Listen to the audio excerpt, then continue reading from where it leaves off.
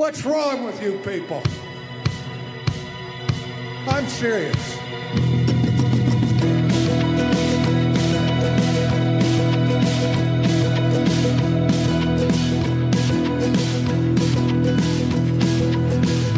This is Not Another Baptist Podcast, a weekly podcast about what two pastors are learning in the trenches of church revitalization. This podcast is sponsored in part by our friends at the Southwestern Baptist Theological Seminary. Visit swibbits.edu to find out more about what God is doing on Seminary Hill. Hey, Matt, let me tell you a story. It was 96 or 97. I was a seventh grader, I think, seventh or eighth grader. I think seventh grader. Going to my very first youth ministry conference as a junior high kid. Big Tent Revival played. So that'll tell you kind of the era it was in. And there were these two guys who got up and did skits, just goofy skits. And they talked about Benewenes and other stuff. And those two guys are the skit guys.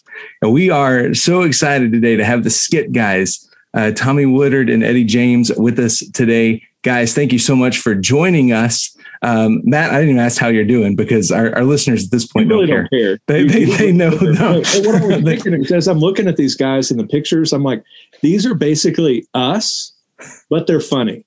So it's true. Yeah, these guys are what we aspire to. Welcome to the show, guys. How are y'all doing? Doing great. Hey. Yeah, doing wonderful. You're doing fantastic. I remember that show because I loved Big Tent Revival at that time. Two sets of Joneses, man, that was fantastic. Yeah, that was right as I think that was right around the time like WWJD album came out, that compilation album. And so, I mean, their star was kind of on the rise. And it was for a seventh grader, man, that was like, I mean, it was amazing. Seventh grade. Oh, my goodness. Wow. Well, I think I had just graduated high school at the time. So first of all, like, just tell us a little bit about your story. Like, how did y'all get started doing drama? Was this just kind of something you stumbled into? You know, it was, hey, we get together, we laugh, we other people seem to like it. Like, how did that happen? It all started at a Baptist church. Yeah, you know. Amen. Praise the Lord.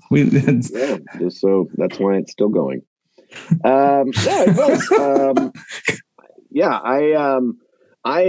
Drama was my God. It was Eddie's God. It's what we did. We loved it. My senior year in high school, a youth pastor invited me to go on a mission trip.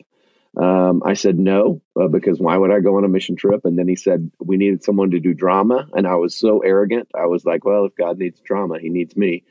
And I really thought I would give God a week and he'd owe me a lifetime.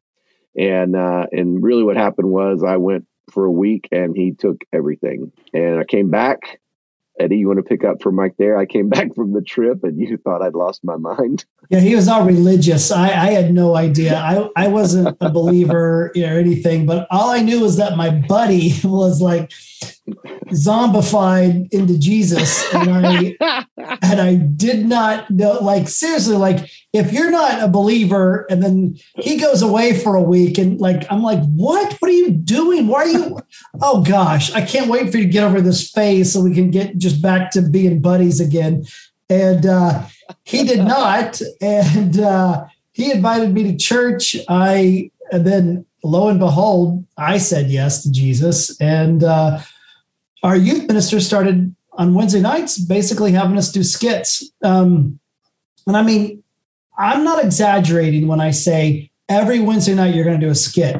And we did it. We did it every Wednesday night. If I wasn't there for some reason or Tommy wasn't there or whatever, that would be when we didn't do a skit. But every single Wednesday, it wasn't like, hey, man, what are you talking about tonight? Oh, hey, guys, don't worry about it. No, it was, hey, what are you talking about tonight? Well, let's go into the Sunday school room and I'll tell you what I'm talking about. Then you guys can work on a skit every Wednesday night. My senior year. Yeah, and he didn't know what he was going to talk about until seriously like 5:30 or 6 on Wednesday night, right? I'm glad I'm not the only youth pastor 80s. Who ever did that. I'm glad that's not the only one. You described his sermon prep as a pastor still, like Saturday night at 11:59. He's finally done. It's true. But listen, this was the late 80s. The internet didn't exist. There was no downloadable anything. All he had was the Bible, and so, he'd make it up right there, and then he'd look at us and be like, hey, do a skit in 30 minutes, Yeah, we'd take 30 minutes and we'd mess up the Bible. We'd take, poor guy. He would get up there and every time, you all know, when you have a sermon to preach, you all are ready to go. You're at least going to talk for 25 to 30 minutes. And when you got two yahoos over there taking up, you do the band, you'll do a testimony, you'll do a skit, and you'll do a message. And you're so hoping as a speaker, as a youth minister, that skit's going to really connect. And you'll step right up there and go, hey, guys, it's a lot like what Tommy and Eddie just did right there, right? And we would take 25 minutes, and he's like, okay, hold on. Now, just before we say a prayer, you all need to know that David was not on the ark. What else did they say? Just mess it all up for him. And so, at what point, did it click? This could be a career for us, right? Not just beyond doing Wednesday night stuff, but this might actually be what God's calling us into for vocation. We're still trying to figure that out. We were both youth pastors. The only difference was we went to Saddleback because our youth minister's brother was going to be the youth pastor out at Saddleback at the time. And so he called his brother. Hey, do you have anybody? Our youth minister said, I got these two guys that do skits. And he was like, well, bring them out for the summer. Let's let them do skits in California. And so we both went out there as summer interns. We both got offered a 2-year internship. Tommy said no. He went back to Oklahoma. I had a girlfriend, man. Right. You had to go. I stayed. And that was the trajectory right there. We're both going to be youth ministers. During those 7 years, we had buddies that would bring us back and we would do skits. I would say for the most part, when I worked in student ministry at Saddleback, Rick would have me do a skit. Every 8 weeks, I would be up in Big Church and there's 6 services. And it really was like the comedy club I'd work with different people and we'd put on a skit, whatever point number 2 or 3 was, I would do a 5 to 6 minute skit and I would record every single one of those suckers, because it was all improv. But you had 6 times to really hone it in. And by Sunday at, 11 o'clock or 1 o'clock, you had a great skit. And the only thing that I had to prove I had a great skit were these cassettes that I have somewhere in this office still to this day. But when I moved back to Dallas and Tommy was a youth minister there, I am not joking. Kyle, Matt, I'm not joking. In 1997, when I moved back, the phone started ringing at Tommy's house and it never has stopped since then. We've never, ever, ever put out one bit of publicity to book the skit guys. Not one time have we ever put out a publicity on us to hire us to book us. But And it really just started happening. And I had all these cassettes of all these skits from years, and we just play it. Hey, we could do this. We could turn this into a 2-man, and this could be a 2-man. And it really we were still youth ministers even when I moved back, and it slowly took over. Does that make sense? Yeah. And I would add to that, Ed, you mentioned Hot Hearts. It was a really great time because, in being in Texas, we were able to do Super Summer Texas, the Youth Evangelism Conference, and then all over the state were these Hot Heart conferences. So you really had just this great opportunity to hone your craft, to be in front of people. And that really catapulted us. We got to a point where I was a full-time youth pastor and I was I was curled up in the fetal position in the shower one time because I couldn't do it all. I couldn't do student ministry and skits and everything else. And so it really got to a breaking point of going, okay, we got to figure out what we're going to do now. And then, God opened up doors for both of us to kind of move in different directions and do this. And it's been fantastic.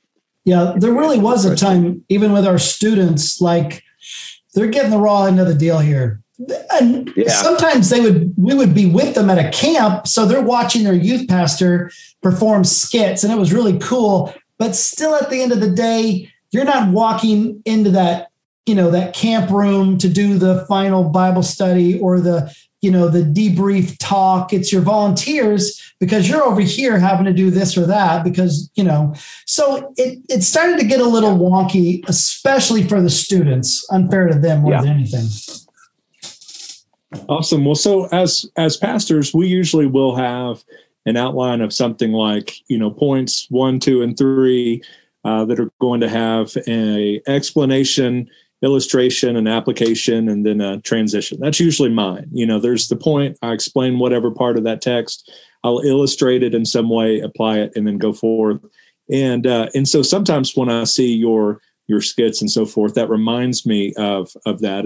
This is a great way to illustrate some biblical truth. And so our next question is really, what is the value of storytelling for pastors and church leaders? The people that listen to us are pastors, youth pastors, worship pastors, kind of all across the board. And so what's really the value of storytelling for them that we can learn from you guys? Matt, it's the heart of why we do what we do. Like what you just said is the reason we make videos. Like we don't make videos to see ourselves. We make videos to help the pastor, the youth pastor, whoever it may be, tell the story.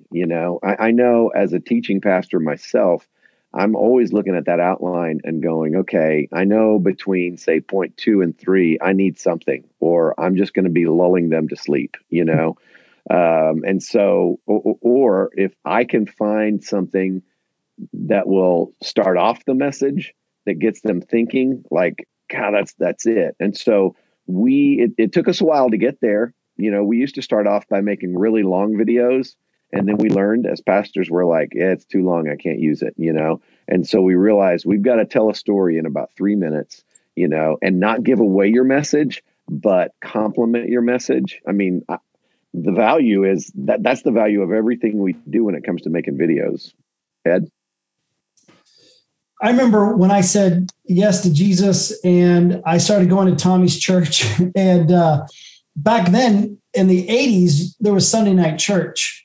And my parents were going to take me. So I had to ride my bike, which I was missing the Jeffersons and Trapper John MD. So this was a big deal. Not worth it. Worth it. So yeah, tell me why. Tell me why I should leave my house. Tell me. No doubt. But I did.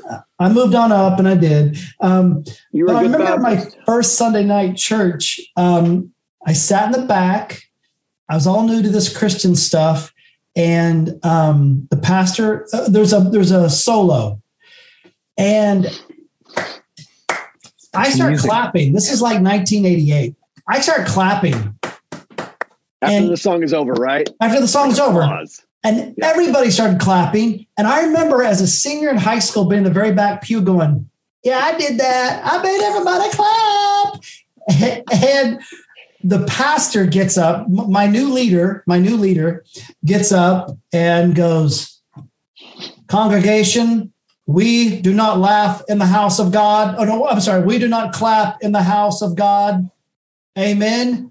And I'm sitting in the very back and my codependency is now kicking in, right? I feel so bad. Like I am, and I just remember looking at shoulders slumping. I mean, just literally slumping. And you heard this, amen, like a unison grunt of amen. And then he goes, I said amen. And everybody went, amen. And I really remember being in the back there going, oh no. What did I say yes to? I don't know if I can do this. I don't know if I can do this gig. I don't know. And then I remember there was this, it was like during summer camp. There was a preacher named Emery Gadd. He was from Houston. And every night during Super Summer in Oklahoma, Emery Gadd, this preacher, would get up and he would just bring the Bible. I can still remember his sermons as he told the story of the woman caught in adultery to the rich young ruler it was like Jesus's greatest hits. And it was like a one-man show. It was comedy, it was drama, it was story, all rolled up into one man doing everything. And I was like, I want more of that. I can do that. I want to learn about that guy. I want to learn about Jesus that way. And I think both of us have probably been chasing that, since we were teenagers, to go, that's how you tell the story about the Bible. So there is a lot of creativity with that. I think we're Luke 12:48, to much is given, much is expected. I feel that onus and responsibility, whether it's a video, a live skit, whatever we're doing. What do you do to and here's the deal too.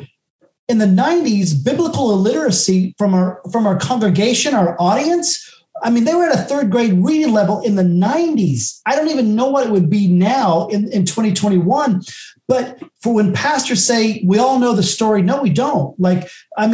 We all have this responsibility to tell this story and not assume everybody knows it anymore, because they don't, or it's so mishmashy because of social media. But to tell the story creatively, to tell it and to put Jesus to where we're looking at him going, that's what I want. I want to know more about Jesus. Does that help? Yeah, absolutely. And as you were answering that, I couldn't help but remember the Peter and John, the tomb video. That was one that I've used in the service because I really wanted to see the desperation, the excitement, I wanted to be able to kind of picture what was happening on my Easter Sunday. And so I thought I was going to go out and try and make this video or what. And I'm like, it's just one of me. So I got paint clothes and do the slow guide. The one-man show. Yeah, absolutely. And so that's going through my mind. And then I searched for, Peter and John running to the tomb or whatever. That was one of the ones that popped up. And it was just, it really brought that picture of what we see there on the page of Scripture that we can see and kind of glance over it a little bit. We see running, this guy's faster, all that kind of stuff, but it really brought it to life for our folks. And probably in some sense, the best thing I could have done when we're done is let's pray, and just wind it down, because it really brought it to life. And so really grateful for that. But my question, as I was thinking that, and actually while you were talking, I found it to make sure I found the exact title. But I know in all of this COVID stuff, I had to do a lot of takes, and especially when I was recording sermons. And so my question for you guys is, how many miles did y'all have to run that day? Listen, I was thinking the minute you mentioned that video, okay, I was, thank you. What a great compliment, and what a joy it was to try and bring that story a little bit of life. A little bit the life to that story.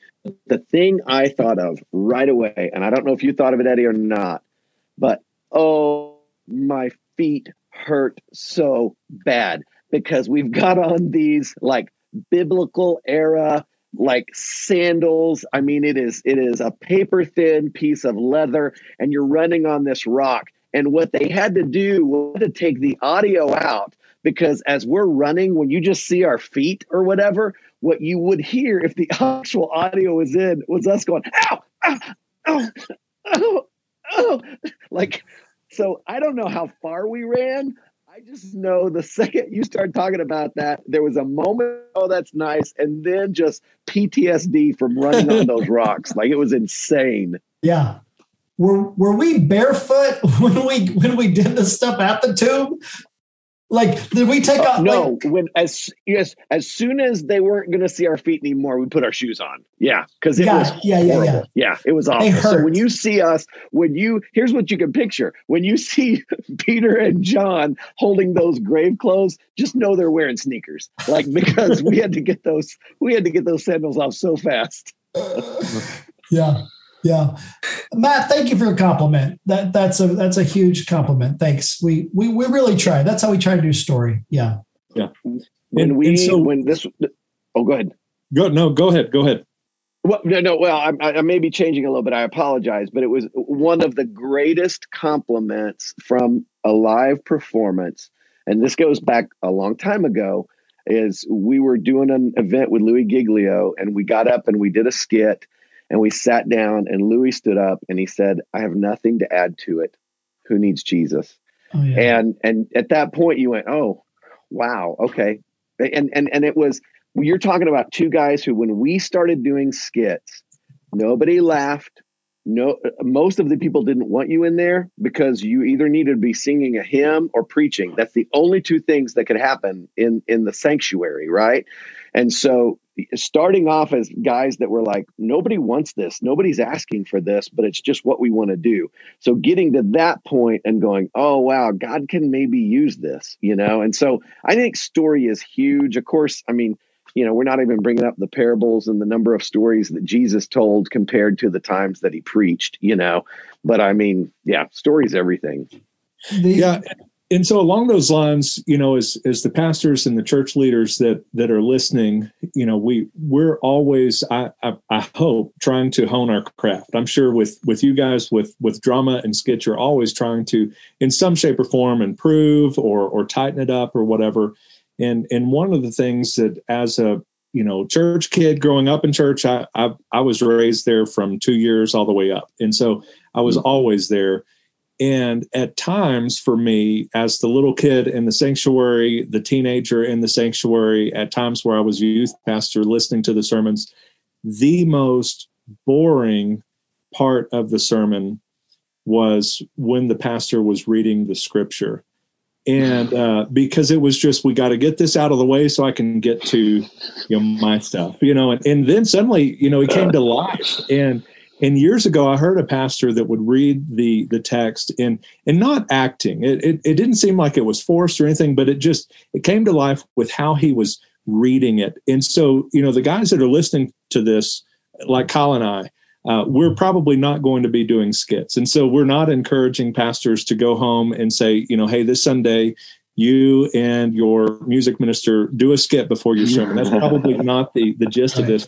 But maybe how can we take this, these skits and how y'all are bringing to life some of these stories that we've heard 1,000 times, sometimes by the boring, just reading straight through the passage, to maybe bring in some life into our reading and our storytelling as pastors. How would you encourage pastors in that way?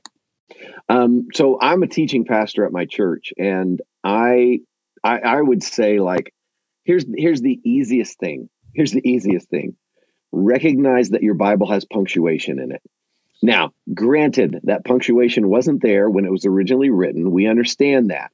But the guys who translated it said, oh, there should be an exclamation point here. There should be a comma here. So anytime that you're reading the scriptures, especially in front of people, first of all, don't let it be a cold reading. Don't just read it that morning beforehand. All right. And pay attention to what's happening there. When you read the story of Lazarus, there's an exclamation point, right? I mean, Jesus doesn't say, Lazarus, come forth, like we've seen it every time in every stinking biblical movie.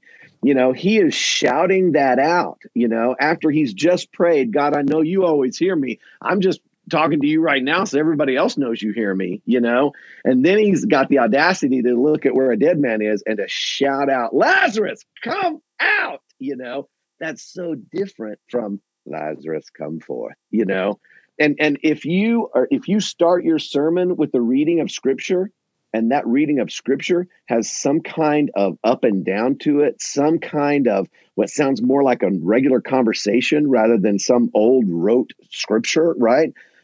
Your people are going to lean forward. Okay, I'm in. If this guy's going to just read the scripture to me like this, I can't wait to see what else he's got to say. That's good. My role at my church is a little bit different. I work behind the scenes more than in front. But I would say I'm the pastor's friend. Like I'm probably maybe one of the only people in the church that can go, don't wear that shirt. You look fat in that shirt. Don't wear that out. Don't. To after a Saturday night, he'll look at me and go, what do I need to change? What didn't make sense in the sermon? What do I need to do differently? I'm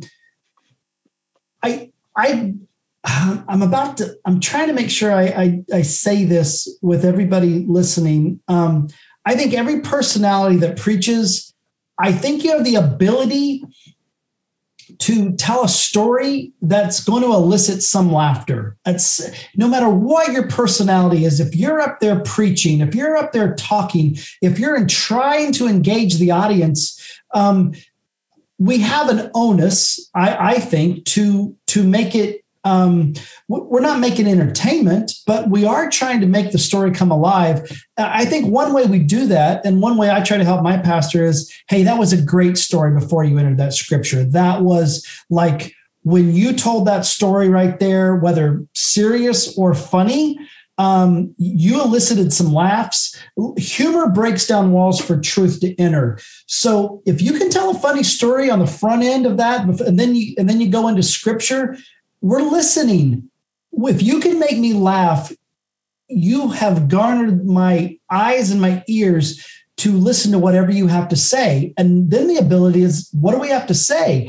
So I really do think with any personality up there preaching, you have the ability to tell a funny story. And I would encourage you to go to wherever you want to go and write, what are your 25 funniest stories? What are your 25 funny, or keep a little book. Like I have booklets in the back of my pocket, and I'll write down funny things that I see or that I hear. And I think every preacher, every speaker has the ability to at least elicit some laughs or a chortle or a chuckle that helps the medicine go down when you quote scripture. A chortle, that's good. I agree with you, Ed. I think too, I would say read the story with fresh eyes and fresh ears. Well, I mean, as pastors, we've read these stories so many times. It's just like, oh, this is what happens next. I know it, but read it with fresh ears and fresh eyes. I think about the story of Jesus walking on water. And I mean, here's these guys and they're scared and they're like, it's a ghost. I mean, here's these guys, here's the fathers of our faith, so to speak, these disciples. And now they've turned into Scooby and Shaggy, and they're like a ghost, Then Peter, when this is how Peter, this is hilarious to me. Lord, if it's you, tell me to come out on the water. That's his litmus test. So what if it wasn't Jesus? What if it's some demon? Was the demon going to be like, oh, you got me. Sorry, it's a demon. I'm going to leave you alone. No, if it was a demon, the demon would be like, yeah, it's me. Come on. But so, I mean, there's stuff in there that if you just read it and think about the reality of life, it's just funny. I mean, to me, that's funny. But then you bring it back around and you go, how did Peter know it was Jesus? He knew what his voice sounded like. He heard him so many times. So when he says, hey, Lord, if it's you, tell me to come out to you. And he heard it and he goes, I know that voice. Oh, I'll step out of here, Yeah. Oh, my pastor every Christmas goes, I don't want to do shepherd, wise man, Mary, Joseph. And I'm like, you don't, because you preached it, but the congregation maybe has heard it for the first time, the fourth time. And even if they've been in church for a while, it's like a Seinfeld episode. We can sit and watch our favorite TV show. Oh, I love this episode. And we don't sit there going, golly, I heard it before. We got to keep in mind our congregation and the biblical illiteracy, and they don't get every little dot and tittle that we get. It's okay to, just as Tommy showed, reimagine the story. We're not theologically breaking it apart, but we're adding some dimension to it. And we can get bored with it, but it doesn't mean the audience has gotten bored with it. Yeah, that's good. You can do the same story, different message. Yeah, that's good. Well, as we begin to wrap up here, I want to shift gears just a little bit and talk about family camp. And the movie that you guys are working on or have completed, and tell us a little bit about where that is in the process and what on earth made you think, hey, we should make a movie. Like that's what we do. Not another Christian movie. Yes, that's right. There you go. Oh, I want to make that movie. I do too. Ed, you want to go ahead and take that? Friends, I think everything that we've ever done has been, nobody's ever asked us to do it. I mean, it really has been that thing of, okay, we'll do this and we'll see. We'll make videos for churches, but nobody was calling us going, hey, can you guys make videos? Like it was, hey, there's screens starting to be in churches. Should we try to, we would go do an event, and this is how the video stuff started. We would go to an event And I would look at how good the video equipment was. And if there was a guy in the back working the controls, like making a video, and I would go back there and I'd go, hey, what's your name? My name's Steve. Hey, how can I get this footage? And we would pay him something. And that really is how we started putting videos up. They're already done. It's a live version of something we just did. So then we started going, oh, well, people are liking these. Maybe we should start, doing more on skitguys.com. And the same way it was with the movie. It was like the Kendrick brothers are making Fireproof, Courageous, War Room, all these, and for the first time, I think in our lives, in our world, it's not the Jesus film that they're showing on campuses, right? Like people are buying tickets to these dramas. And then it was like, well, we're doing all these little mini movies. Churches know us. No one's calling us to say, hey, can you guys make a comedy? But we really should try to make a comedy, make the first faith-based comedy, and just see if it could stay in the litmus test with all these dramas. And I mean, it's taken 10 years, guys. But yeah, we've had 4 different scripts, and we landed on Family Camp towards the end because it's in one setting, really. So it was cheaper to make. But it's a great, funny movie. Sony, their faith-based division, is behind it, that made all the dramas and stuff. We're really excited. So tell us about it. Like, is there a release date yet? Is any of that like up and running? Yeah. So a lot of people don't know this, but there was this pandemic, and in New Mexico, we are familiar. Are you familiar? So when we made the movie, and even when we had our first screenings, it was, man, this is a great movie. This is going to be great in theaters. People are going to love it. Blah blah blah. And we're super proud of it. But then as things have gone on, it's like, yeah, that's not really going to work out. People aren't going to movie theaters anymore. And at first that was a real letdown. It's like, oh man, I want to go to the movies and see my movie. Like, but as time has gone on, it's been one of those things that the greatest blessing. So right now the movie's done. We filmed it in June. There was if you looked at stuff, you'd see that the pandemic hit, and then there's this little lull. And during that lull, there was 2 movies that were being filmed in the world. One was ours, and the other was some movie somewhere on the other side of the world. And so we filmed it during that time. We followed protocol. Everyone was safe. Nobody got sick. It's been through all of the post-production, and it is now in the hands of some folks that are taking it around to Netflix, Hulu, and seeing where it may land there. It could be that it's just going to be streamed. It could be a combination of streamed and limited in some areas. So we'll just wait and see what goes for it. The beautiful thing is, over the pandemic, we were able to start doing bedtime Bible stories. And that's something that we've seen God use in a really crazy way. And so if it is streaming, then what that means is that it gets released. Everyone in the world can see it. And so folks that we've connected with through bedtime Bible stories on the other side of the planet, they would have to wait a while for it to go through movie theaters before it would start streaming. So the great thing is, if it does go just streaming, then immediately. And the other thing is, our hope is that somebody that might not know who we are, or they might not be interested in a faith-based comedy, they wouldn't spend money, family, for to go see this movie, but they might give it a shot. It's on Netflix. I've already paid for Netflix. I'll see what it is, which hopefully gives us an opportunity to minister to families in a way that we couldn't even imagine. Yeah, there's last April, Netflix bought 1 week away, or a week away. A week away. They bought that a year ago, and they showed it at Easter time, and it did really well. And so that is part of it too. They're looking at, okay, this one did this. So we may be in that same category, hopefully. What's beautiful about it as well, when we started, before Sony made our movie, you all, like Matt, you described, the disciples running the tomb. Sony was saying, you guys have great videos, but it's all like dinner table videos. Like, it's all like, you got to know who you guys are. They're great. They're beautiful, but you all have no handshakes out there in social media. Like, if people didn't know who you were, it's hard to get to know you guys. And we're like, oh my goodness, how are we going to do handshakes?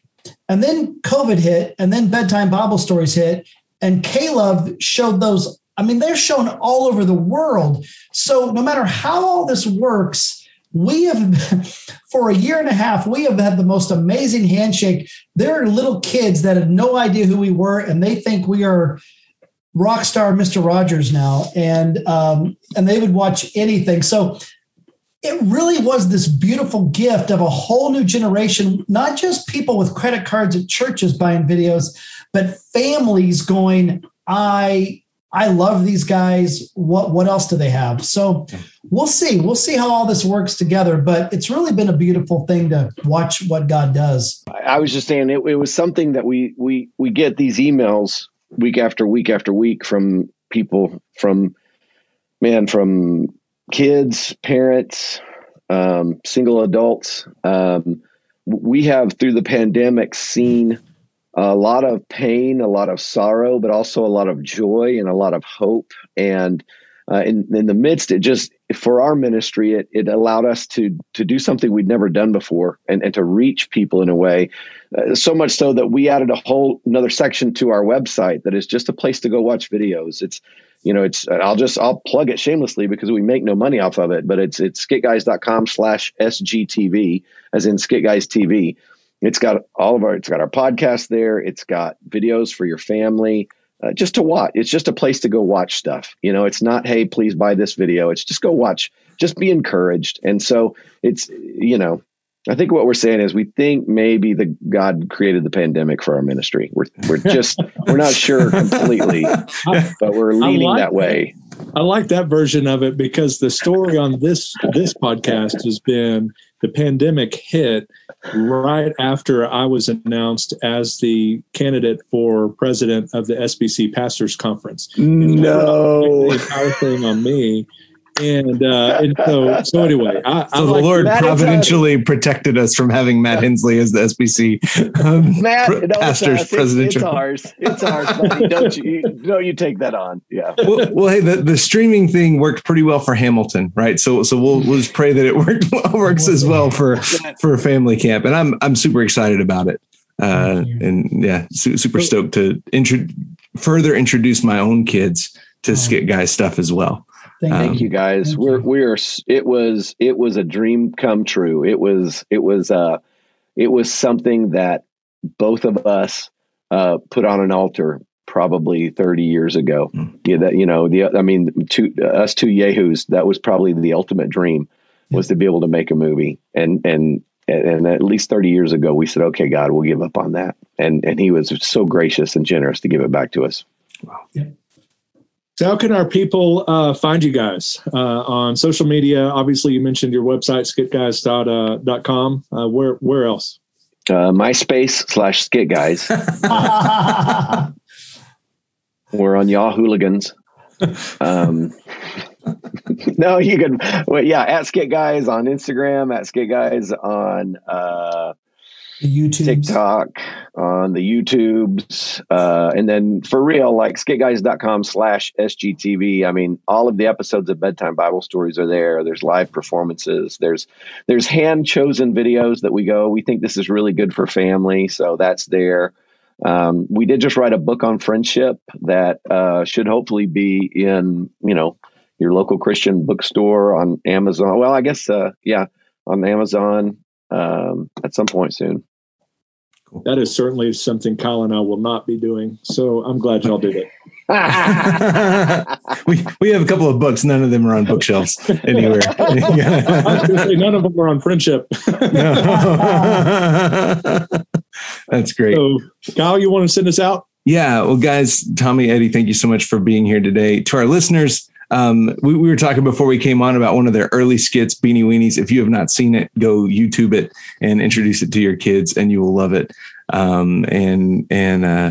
Look for some ways that you can incorporate stories, just like these guys have encouraged us today. God bless you guys and your movie. You're so excited about it. Thank you for listening today. Until next time, may your coffee be as black as night and as bold as the gospel you declare. Thank you so much for tuning in today. We want to connect with you on Facebook at Not Another Baptist Podcast, or on Twitter at NAB_podcast, or our website at notanotherbaptistpodcast.com. Until next week, we encourage you to check out csbible.com to learn about the Christian Standard Bible, our favorite translation for its blend of readability and accuracy. Have a great day, and God bless.